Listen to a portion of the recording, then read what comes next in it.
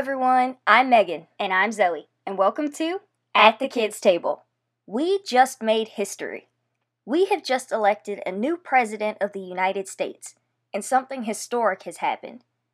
Our new vice president will be the first biracial female ever elected to the vice presidential office.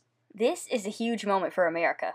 This means that endless possibilities have opened up for young people everywhere, both boys and girls, to not only imagine themselves as being whoever they want to be when they grow up, but to see it right before their eyes.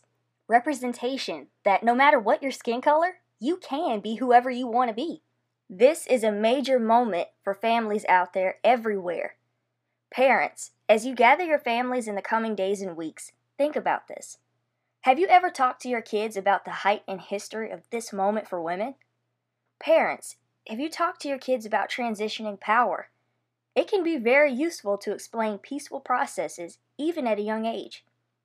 Have you explained the significance of the voting process? The kids at the table today are our voters of tomorrow. This is history, and what an awesome history that they get to experience together. Parents and children, they can talk to each other about what this moment truly means and share in its significance.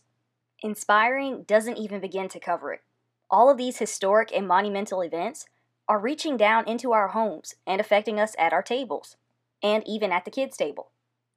Let's pray for our new leaders, President-elect Joe Biden and Vice President-elect Kamala Harris, and the paths they're on, as well as our own, as they guide us and lead us to much brighter futures ahead.